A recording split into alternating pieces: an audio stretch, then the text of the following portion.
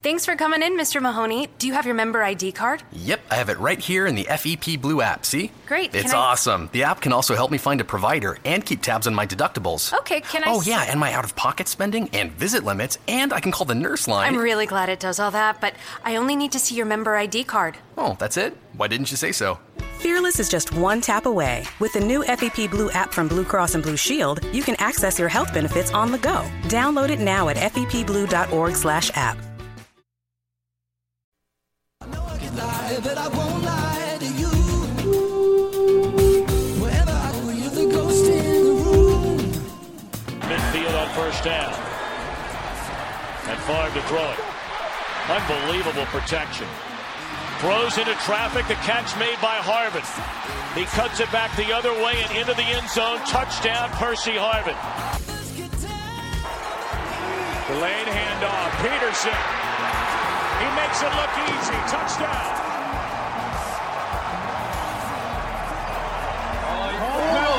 Moss. Randy Moss is in for a touchdown. Oh, Al Harris playing off. Bit up on the route, and Randy Moss, without even really being able to run, as he shoots the moon to the fans here in Green Bay.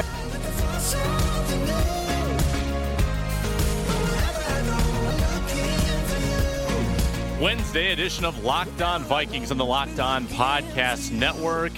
One of the most epic rivalries in the NFL renews on Sunday. Vikings and Packers, US Bank Stadium. The hype has already begun. I know on Locked On Packers with Bill Huber, they're already talking smack on there.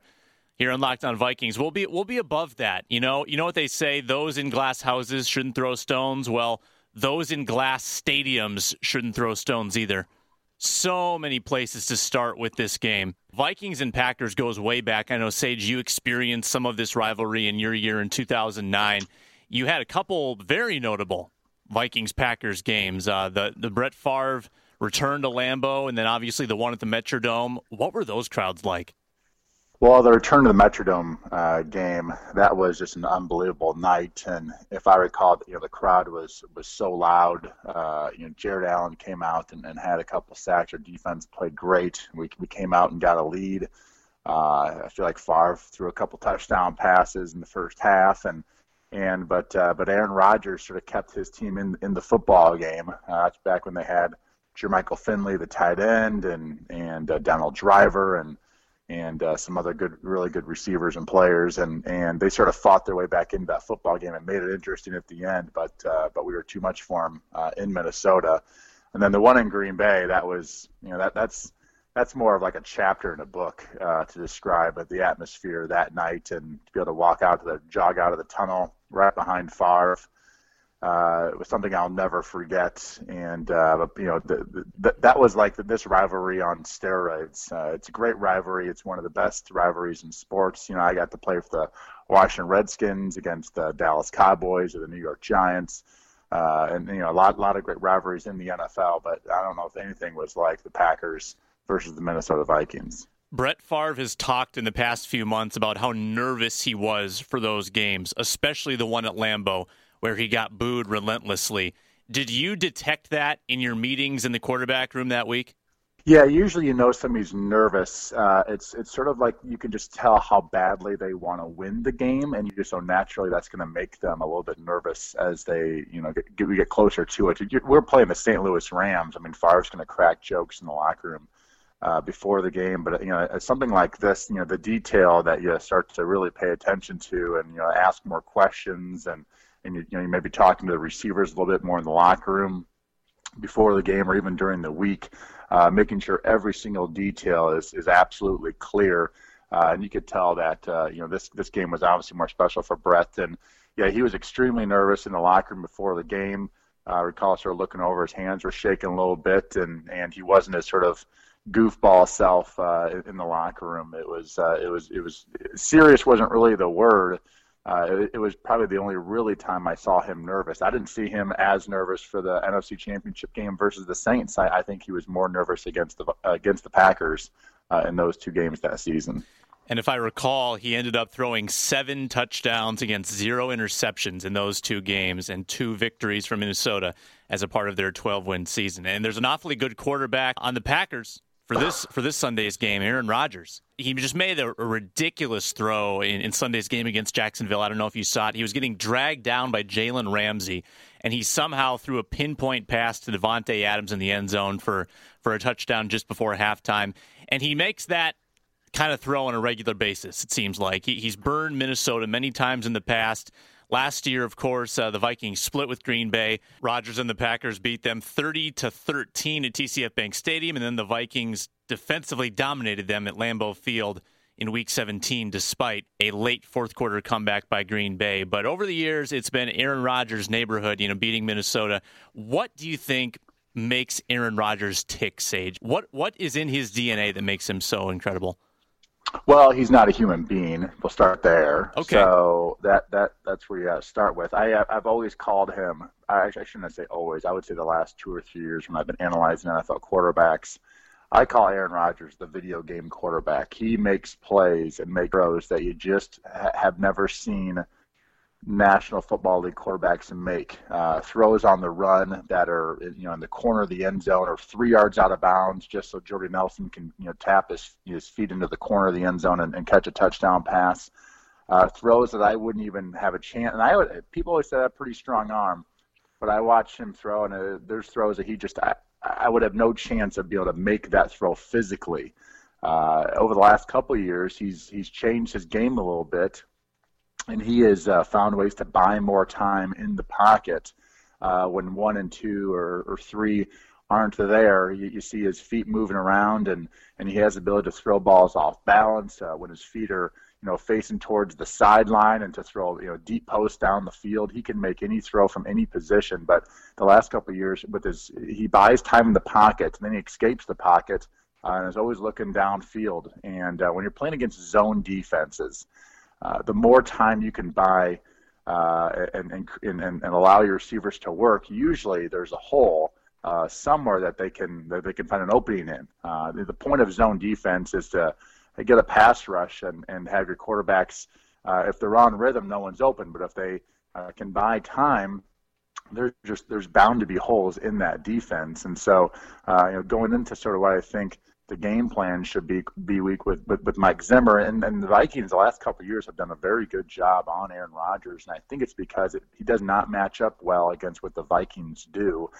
Zimmer plays so much man-to-man defense that you can buy time all you want. The Vikings corners do a pretty good job of staying with the receivers and chasing guys.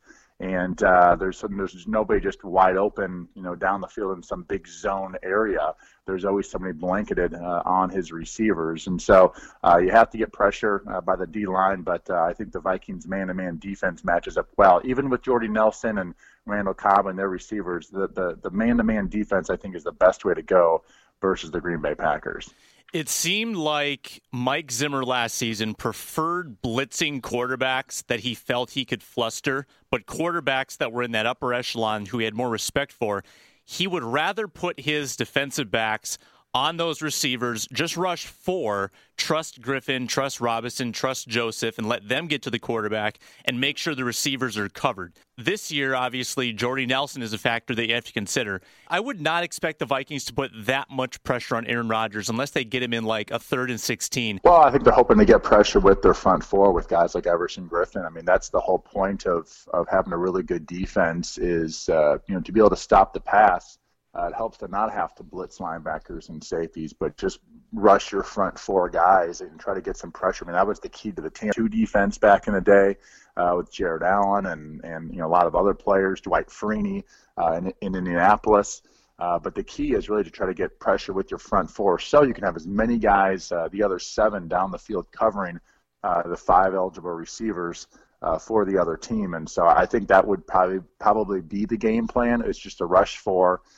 Play a lot of man-to-man, but yet have the extra 2 guys doubling guys like, say, Jordy Nelson or Cobb or whoever they feel the biggest weapons are for the Green Bay Packers. But you sort of give up if Aaron Rodgers takes off and runs. That will hurt you. All your guys are chasing there's usually no one around, he'll run for 10 or 15 yards. But I think any defensive coordinator would rather trade Aaron Rodgers running for a couple first downs in the game, which is extremely annoying. But you'd rather have him be it with his legs and not with his arm. The first week of the NFL season is officially in the books. How did your fantasy football teams do this week? Did you get in on the fun over at FanDuel? If you didn't, it's not too late. You can reset things in week 2, which is only a couple days away. Fantasy football for everyday fans. New contest starting every week. No busted seasons. Just pick a contest, choose your team, watch your score in real time. There's a lot of contest variety, beginner contests, 50-50 contests, head-to-head contests with friends, small budgets, big budgets from anywhere from $1 to $2 million purses with $200,000 for the first place prize in Sunday's Million Contest. Big-time winner on Monday if you had D'Angelo Williams. D'Angelo Williams had an incredible second half in that Monday night game. Hopefully you didn't have anybody on the Los Angeles Rams, except maybe that drunk guy who ran on the field. Have all that fantasy football has to offer. FanDuel, be sports rich. Try FanDuel now. Get up to $50 in free entries. New users who deposit will get 5 free entries to NFL 50-50 beginner contests valued at up to $50. You'll get 1 free entry a week for 5 weeks. Value of free entries varies based on deposited amount. Go to FanDuel.com, click the Join Now button, and use my promo code LOVikings. That's FanDuel.com, promo code LOVikings, void where prohibited. But, by the way, it really is amazing in that first Monday night game first Monday night of the year, the second game, the Rams game, hands down, the highlight of that game was the fan running on the field and the call by the play-by-play guy for Westwood One. Absolutely hilarious. If people haven't heard it, I'm sure you can find it on Twitter or somewhere out on the internet. It's unbelievable. It's a perfect call from he's inside the 40, he's down to the 30, he turns around. I mean, it's absolutely hilarious. I'm a terrible impressionist. Yeah, if people haven't heard it, we've got it right here. Let's take 30 seconds and let them enjoy it. Hey, somebody has run out on the field. Some goofball in a hat and a red shirt. Now he takes off the shirt. He's running down the middle by the 50. He's at the 30. He's bare-chested and banging his chest. Now he runs the opposite way. He runs to the 50. He runs to the 40. The guy is drunk, but there he goes. The 20. They're chasing him. They're not going to get him. Waving his arms, bare-chested. Somebody stop that man. Here comes the blue coat, Oh, Kevin. they got him. Here They're comes coming the blue from the coats. left. Oh, and they tackle him at the 40-yard line.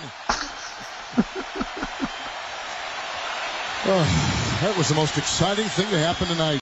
Brilliant from Kevin Harlan. And he's had a lot of great sound bites over the years. That tops them all. Oh, he's one of the great voices of the NFL. And the best is how honest he was at the very end when he says, that's the most exciting thing that's happened all night. Which is absolutely true in that boring football game. The editorialization at the end, yeah, that was great. And then you could tell Kurt Warner just wanted to get on the fun. He just wanted to jump in there and kind of stepped on his touchdown call, but it was still pretty fantastic. I hope he enjoyed his night in the clink, because that guy is by far the most famous runner on the field, probably, of any idiot who's done it in the past. He's definitely gotten his 15 minutes of fame, even though we may never know who he is. It's nice that the TV never shows it. I thought it was interesting. The TV doesn't show the guy running around at all. They just show the 2 head coaches just staring at the guy. They weren't smiling. They weren't laughing. They weren't doing anything. They were just being totally stoic, just staring at the guy as he runs back and forth on the field. Now, that was funny, too. I wish players would go after these guys sometimes. Now, I think it was 2 years ago, Antone Exum of the Vikings actually tackled a streaker. But I wish there was more to that, because what would be a better punishment for being an idiot, running on the field, than just getting hit by a big guy in pads? I mean, that would be punishment enough. Well, then you'd have somebody like me out there probably try to tackle him. I'd probably hurt myself. So... It's Locked On Vikings, Locked On Podcast Network. Sage Rosenfeld, Sam Ekstrom, at Sage Rosenfeld 18, at Sam Ekstrom on Twitter. On the other side of the ball, the Vikings face a 3-4 defense in Green Bay after facing a 3-4 defense in Tennessee. I don't think we talk about this very much, but are there differences, Sage, in facing the 4-3 versus the 3-4 defense, especially as a quarterback? There are some differences. It doesn't affect the reads a lot. The coverages are a lot of times very similar. The hard part is they're obviously 4 linebackers and not 3. So, a lot of times if the safety comes down to, say, the quarterback's right side or the defense's left side, that outside linebacker is usually blitzing and the other one's dropping off. If the safety comes out down from the left side, that left linebacker or outside linebacker is blitzing, the right one drops off. So that's where it can be a little more challenging. You're not sure which of those sort of outside linebackers is going to be the third linebacker, where in a general 4-3 defense, it is what it is. You don't know where the fourth pass rushing guy is going to be. It also changes the running game. In the 3-4 defense, the outside linebacker sort of set the edge. You'll almost never see a tight end, as I say, reach an outside linebacker to try to so the ball can bounce outside of him. Their job is to keep their outside and arm free and funnel everything back inside, which means when the safeties come up, inside the box rather than outside. So it's a little bit hard for the receivers to get in there and dig them out in the running game. So it changes a little bit of things in the run game. Interesting as far as pass protection is concerned. That's probably the biggest thing is how do you rig your pass protections? Do you go sort of 5-on-5 with the 5 guys on the line? Do you slide the protection one way and then put a running back on one of those outside linebackers? That's where it sort of gets dicey. And game plan wise, you got to figure out who the best rushers are. But it changes a few things. But overall, coverage-wise and stuff, you pretty much just read things out as you normally would. Now, the Vikings last season struggled mightily against the Packers defense in both games. They couldn't move the ball at TCF Bank Stadium. Peterson had a big fumble. And then in the game at the end of the season, really they benefited from a defensive touchdown with Captain Munnerlyn, but they didn't do much against Green Bay's defense last season. We don't think of Green Bay as a defensive-minded team, but they have some players that really deserve some respect. Well, you always got to love. I think Clay Matthews sort of sets the tone of that defense. And for a while, it was A.J. Hawk, though he wasn't like a premier player. He was like the blue-collar guy, sort of the glue guy who kept it all together and seemed to make a lot of tackles and led that defense. But now it's Clay Matthews, who used to be just a pass-rushing sort of defensive end, and now he's a linebacker that also plays a little defensive end and does a little everything. I think he sets the tone on that defense. It always has seemed like their secondary guys, their safeties, their corners are opportunistic, and they do a pretty good job of intercepting balls or being in the right place at the right time. It's a defense that doesn't seem to really scare you, but if you're not careful, they'll sack you too many times and they'll intercept a few balls. So I've always thought they're a good defense, not a great defense, but you don't have to be a great defense when you have Aaron Rodgers. You just have to be good enough to maybe get a turnover or two a game and try to slow the opponent down. Once again, check out Locked On Packers for a look at the opponent. Bill Huber hosts. You can find him on Twitter at Pack Report. I retweeted one of his links this morning. Also check out Locked On NFL with Matt Williamson, Locked On Fantasy with Vinny. Is democracy in danger or decline? Condoleezza Rice, William Galston, and Carlos Gutierrez and others take on this question in the fall edition of The Catalyst, a journal of ideas from the Bush Institute. Surveys show Americans place less trust in institutions like the media and business. Others contend America has faced far more challenging periods and emerged strong. Leading policymakers, Bush Institute experts, and respected journalists take on this debate. Read about it at bushcenter.org/catalyst. Ire.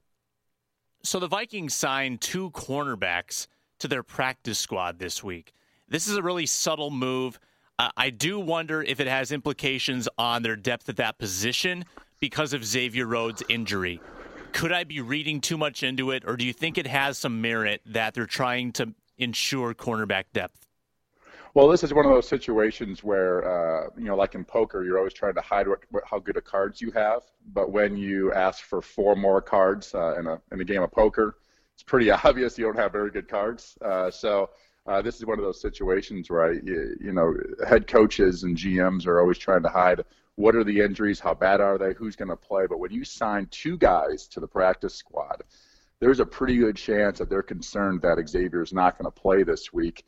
And they want to get 2 bodies in there, see which one learns the system the best, see which one has the best week of practice, and decent chance of calling one up in the football game. And it may not happen, but I think an injury in a position this important, and I talked about all the man-to-man coverage that the Vikings play, the position this important. I think there's a decent chance that Xavier Rhodes' injury is significant enough that he may not play this week. So obviously that would be a huge loss.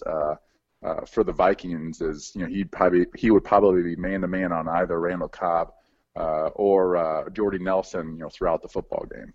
Anything with a knee is always nerve-wracking. It's always going to be, it seems like 3-4 weeks at best. So Xavier Rhodes could be in a tough injury spot, and you hate to have a cornerback go down early in the season and then have that lingering perhaps. And he had a hamstring early in the season. Then, if you have a bad knee, do you start overcompensating on one side, and then it creates injuries on the other side, and then your lower body gets all out of whack? So hopefully Xavier Rhodes gets back in shape and gets this defense at full strength, because he is a huge cog against the opponent's passing game, and he would be against Green Bay, certainly. Well, yeah, that is definitely one thing with injuries. I mean, I didn't have many knee and hamstring injuries. I used to joke around that I didn't have hamstrings, therefore I never pulled a hamstring. But as far as like throwing motion is concerned, if you have a wrist injury, next thing you know, and as that thing's healing up, next thing you know, you have an elbow injury, or you have something in your shoulder that's bothering you a little bit, just because you overcompensate and you change your throwing motion, or change the way you run because of that knee or because of a hamstring, and it ends up causing another issue. And sometimes even on the other side of your body, you might have a right ankle injury, and next thing you know, your left hip is sort of out of place because you're running differently. So something obviously the Vikings and Eric Sugarman, the trainer, a fantastic head trainer for the Vikings, will have to obviously keep an eye on. Hopefully get him back on the field sooner rather than later. Here's the schedule for the rest of the week. Tomorrow I will do a joint show with Bill Huber for Locked On Packers and Locked On Vikings, so make sure to check that out. I'm sure we'll go back and forth with barbs for each team, and we'll have a battle royale on the Locked On Podcast Network. Then Friday, Sage will be back on with us. We'll give our official game predictions, and maybe we'll have some more clarity on the Vikings quarterback situation. Today, Sean Hill and Sam Bradford will talk at Winter Park. We'll see if they drop any golden nuggets of insight. I would highly doubt it, though. And Sage, I read your first story on thescore.com evaluating 3 quarterbacks from week 1. Thoroughly enjoyed it, especially your analysis of Marcus Mariota after his performance against the Vikings. Well, yeah, I'm lucky enough to be able to write a Monday morning article, but it's truly Monday morning quarterback. The Score just wants me to talk about 3 different quarterbacks each week, and I sort of get to pick and choose whoever I want, and sometimes it's really good performances, and sometimes it's bad performances. And Mariota played really well in that football game, 95% of the game. But when you're playing against a team who just lost their quarterback, which the Vikings did 12 days prior, you cannot turn the ball over. And his first turnover, the interception to Kendricks, was something to me which was a bit alarming. He's in shotgun. They have the bootleg on. He sees Everson Griffin before the snap. He's there. Everson's enough to field a pass rusher. You can't be surprised by having him in your face. So, when you're an offensive coordinator, the worst thing you expect on a naked bootleg is an incomplete pass. Throw the ball away, throw in the dirt, throw it out of bounds, and hoping for a big play. What you can't have are sacks, and you can't have any sort of turnovers on naked bootlegs. It just you just can't have it. So in those types of situations, he should not have been surprised on that play. And then I think the Vikings were down 10-6 at that point in that ball game. So the game was an ugly one at that point, and he let the Vikings do what the Vikings do best and win with their defense. And you turn the ball over, and then you end up turning the ball over the next possession or 2 possessions later as well. So 2 very costly mistakes for Marcus Mariota. He is Sage Rosenfels. My name is Sam Ekstrom. This has been Locked On Vikings. Make sure to leave us a rating on iTunes. Thank you for listening. We're over 10,000 listens on Locked On Vikings. It's your feedback that makes it worthwhile. So thank you very much. We'll talk to you tomorrow with Bill Huber and Sage Rosenfels back on Friday. Find the magic. Others can tell. Is democracy in danger or decline? Condoleezza Rice, William Galston, and Carlos Gutierrez and others take on this question in the fall edition of The Catalyst, a journal of ideas from the Bush Institute. Surveys show Americans place less trust in institutions like the media and business. Others contend America has faced far more challenging periods and emerged strong. Leading policymakers, Bush Institute experts, and respected journalists take on this debate. Read about it at bushcenter.org/catalyst.